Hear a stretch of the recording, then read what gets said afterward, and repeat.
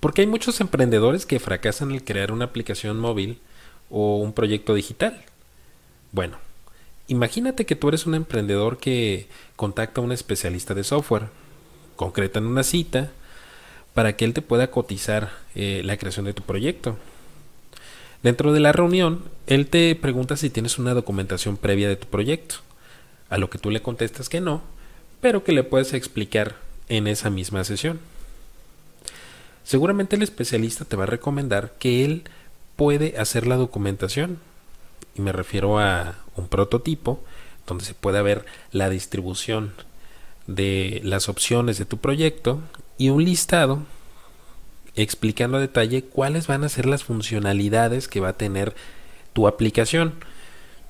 Quiero aclarar que hacer esta documentación tiene un costo, porque se invierte tiempo en el análisis de los procesos.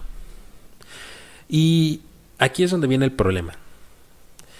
Tú no quieres pagar esa documentación extra, tú lo único que quieres es que te coticen y que empiecen a trabajar en el proyecto.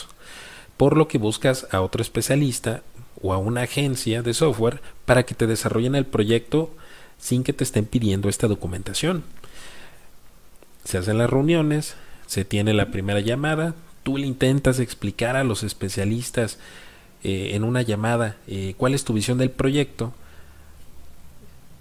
se ponen manos a la obra y empiezan a trabajar el primer mes, el segundo mes o hasta el tercer mes y te entregan una aplicación que no tiene nada que ver con lo que tú tenías pensado.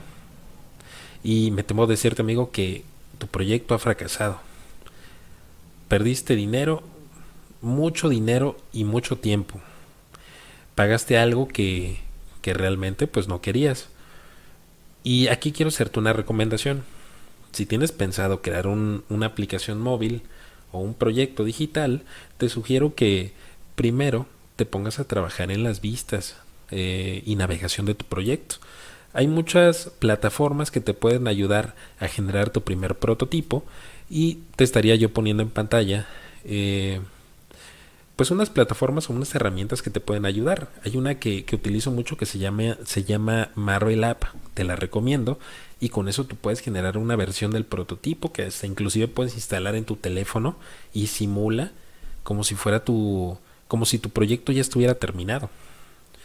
Y bueno, pues la última recomendación es que invierte en esa documentación previa, créeme, te va a ahorrar muchos problemas, te lo puedo asegurar. Con eso todo tu equipo de desarrollo va a tener claro cuál es la visión de tu proyecto.